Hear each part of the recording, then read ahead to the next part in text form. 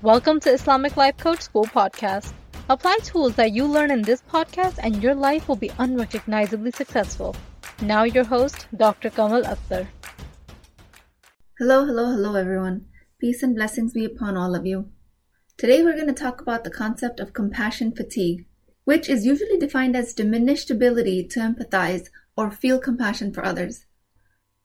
Compassion fatigue is actually a term that describes a physical, emotional, psychological impact of helping others, often through the experiences of stress or trauma. It can be mistaken for burnout. Now, with these definitions, can compassion fatigue apply to yourself? Like, can you be in compassion fatigue for yourself?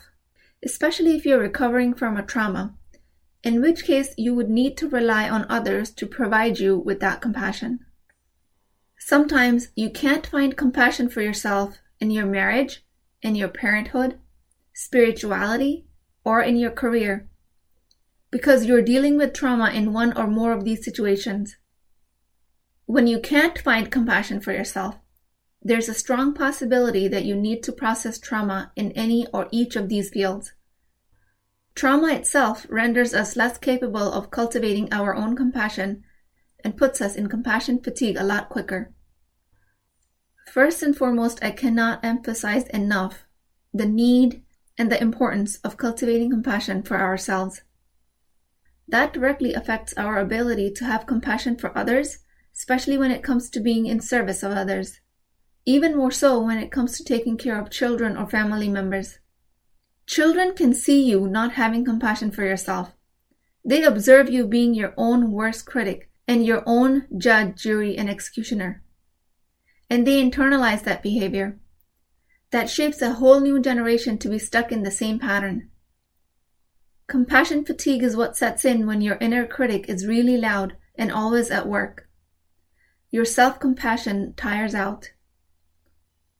One of the questions I was trying to answer for the longest time is, can you find self-compassion in each and every situation, even trauma? Or is there a point where you need compassion from outside of you, like from a support group, friends, spouse, or a licensed mental health professional? Is there a point where self-compassion completely runs out? And what I didn't realize in asking this question is that I was making a very common mistake, and that is that I was a victim of good old black and white thinking. The question I was asking is, at what point do you have no compassion left for yourself because of a trauma? At what point do you absolutely need outside help? How much trauma is enough to leave someone completely void of self-compassion? And what amount of trauma can leave some compassion for yourself? Nothing as usual is black and white. It's just gray. Maybe you have some compassion remaining for yourself in some areas of life and not others. Like you're a really staunch critic of yourself when it comes to your parenting skills. Or you're very harsh to yourself when you make an error in your studies or in your career. You might have roots in any of these fields coming from your trauma. But you might also be more forgiving of yourself in other areas, like gardening or cooking or studying or driving. You let go of more of your mistakes and you are more flexible in learning and progressing in these fields. Because maybe that's not where your trauma lies and you have not tied your previous experiences to these other fields. So the call to action here is notice, in what fields are you more self-compassionate? And in what fields are you in complete compassion fatigue for yourself? Point here is, if you can identify that you can be gentler and forgiving for yourself in some areas, that would mean that you are not a lost cause. You have some self-compassion left.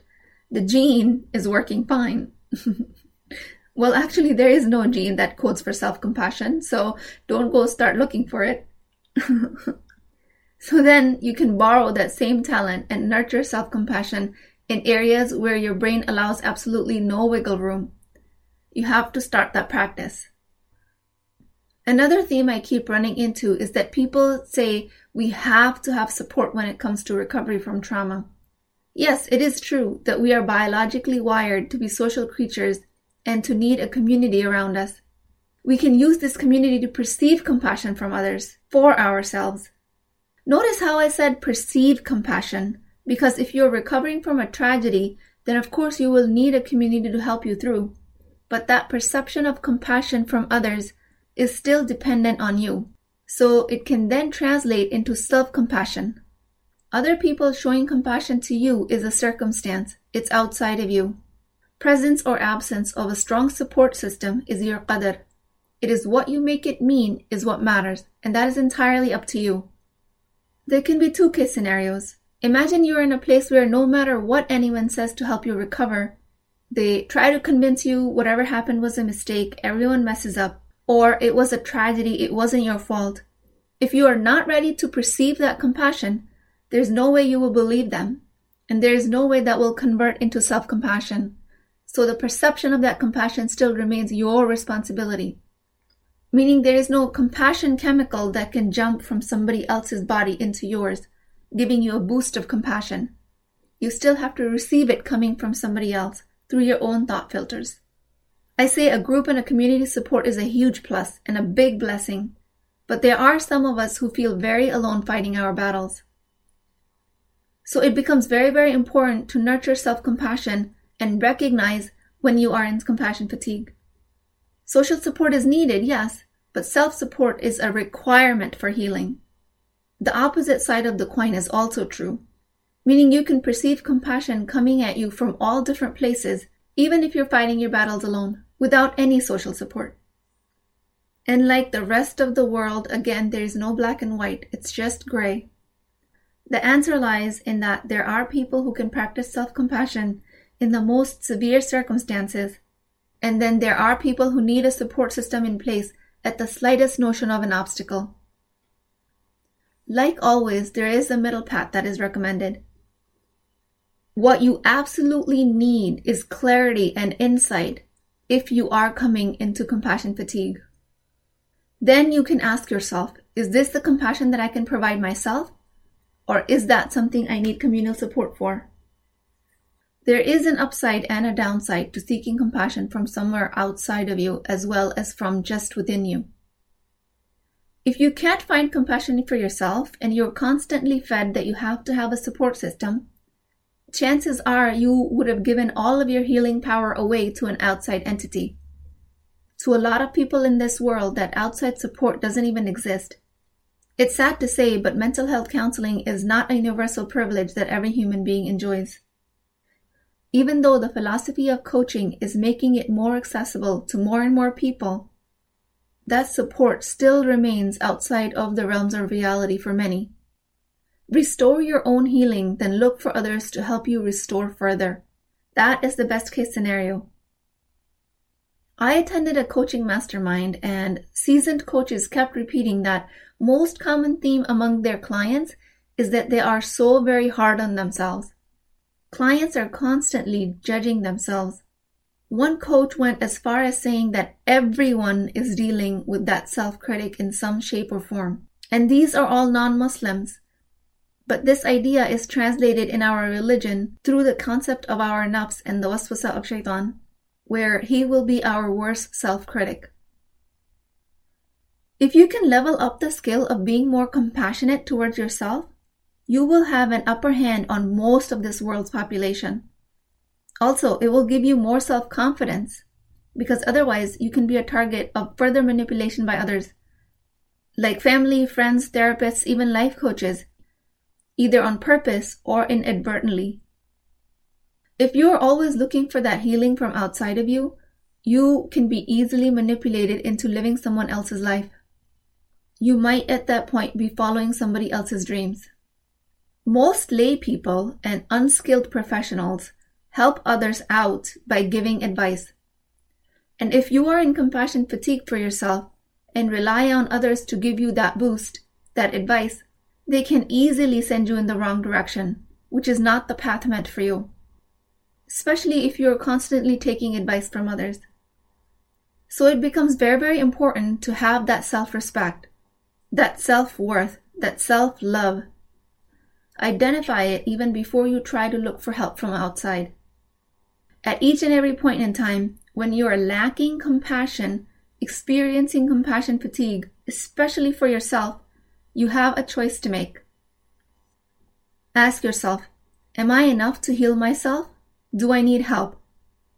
If I do need help, where can I find it that is going to be effective and safe for me? Who can I be vulnerable with that is not going to put me in a deeper hole or hurt me more? Ideally, you have a combination of both. Ideally, you have achieved some level of self-compassion, worked through the fatigue after identifying it, and reached to a point of understanding that your struggles are independent of you as a human. Your struggles do not mean that there's anything innately wrong about you or with you.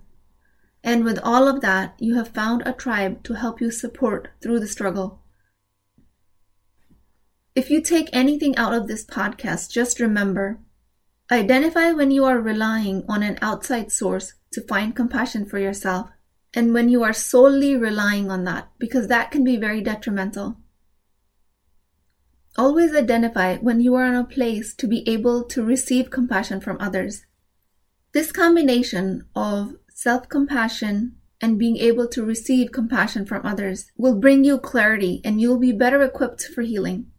And in that case, it is also important to remember that that external force will be less likely to take advantage of you. You will be more vigilant, and you will stick up for yourself. You will advocate for yourself. You will have your own back. At any point in time, if something is not going right, your gut will tell you, I do not deserve this kind of treatment, and you will be more equipped to walk away, because you will always have that self-compassion to rely on. Experiencing any type of struggle, death of a loved one, losing a job, not finding the right spouse, being stagnant in your career, struggling with studies, any of these struggles can be very lonely, especially when you're embarking on a self-development journey based on this struggle. These struggles can be related to life-threatening, traumatizing events, or they can be related to just having a leaky faucet. Again, emotional trauma is what you perceive to be traumatic, not necessarily what others agree to be traumatic for you or not. What I mean by a leaky faucet struggle is that you are otherwise living a privileged life, but there are little things around you that pose a struggle for you. In this case, in the first world country, and most of my clients are in severe dilemma because they think that they have every privilege under the sun and they have no right to have struggles. But knowing that they're still having problems and their biggest struggle is about having problems with the struggle. It's like a double whammy. You're creating a struggle on top of the struggle. To snap out of that cycle, just know that your struggle doesn't have to be around abuse, rape, murder, or poverty. Your struggle can be daily mundane nuances like a leaky faucet or cold coffee.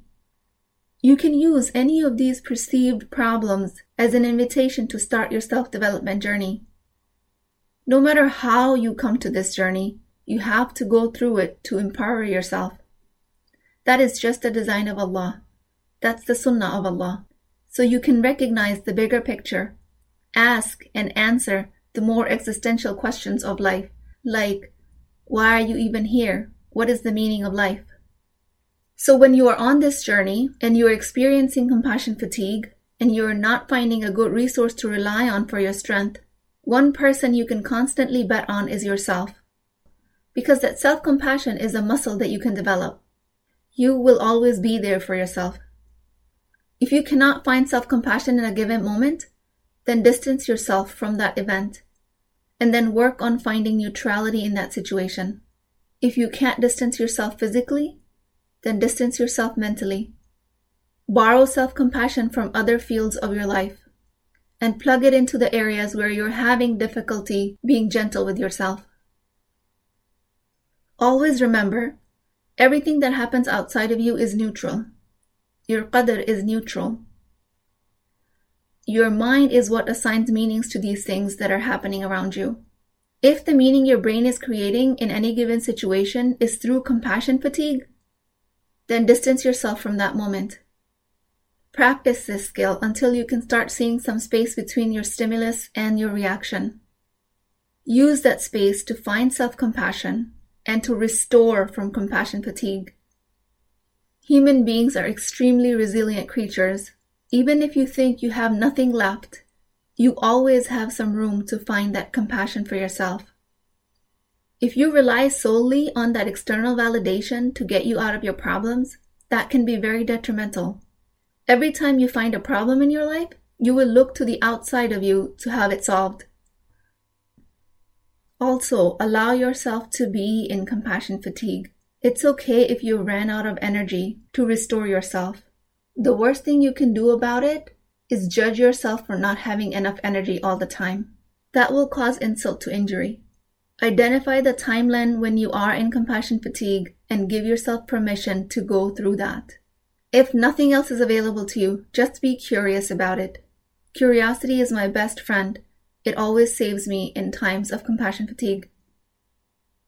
I pray to Allah subhanahu wa ta'ala that He helps us find love within ourselves, for ourselves. It is only through self-love and self-compassion that we can recognize the love of Allah subhanahu wa ta'ala for us. Please make dua for me. If you can identify with any of these topics and you think that you're stuck in your life, unable to grow, then make a free consultation appointment at IslamicLifeCoachSchool.com with me. The reward of disarming that reptilian brain, that constant self-critic that burns through your self-compassion energy like wildfire, when you can learn to quiet that shaitan's voice, it is so rewarding. It is a far greater skill to learn than any other skill that is taught in schools. So book your appointment today and let's see how we can start bringing you out of your compassion fatigue, inshallah. I will talk to you guys next time. Hey, are you thinking about coaching? I invite you to a complimentary consultation with me where I can help you define the solution to your problem, regardless if you choose to work with me in the Empowered Muslim Women program or not. So you really have nothing to lose. Access the appointment link through the show notes, and inshallah, I will see you there.